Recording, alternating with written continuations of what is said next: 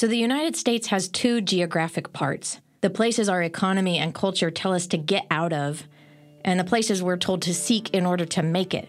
But I think there's a shift going on beneath the surface of our national story.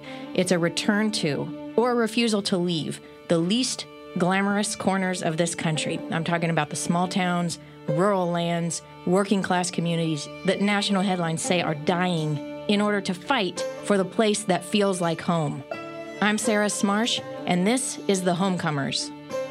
You're looking at data without context, but I know the context. I know the story behind the data. As farm workers, we know we have a lot of power. When the people come together, we can make big changes. We isolate Appalachia as being so rare in America, but the stories are so universal. There is no separation between the health of the environment and the health of our human communities. Even though the law is the same, depending on where your geography is, your experience is very different. What happens when somebody is separated from something that they love, to their bones, like land? How do you measure that?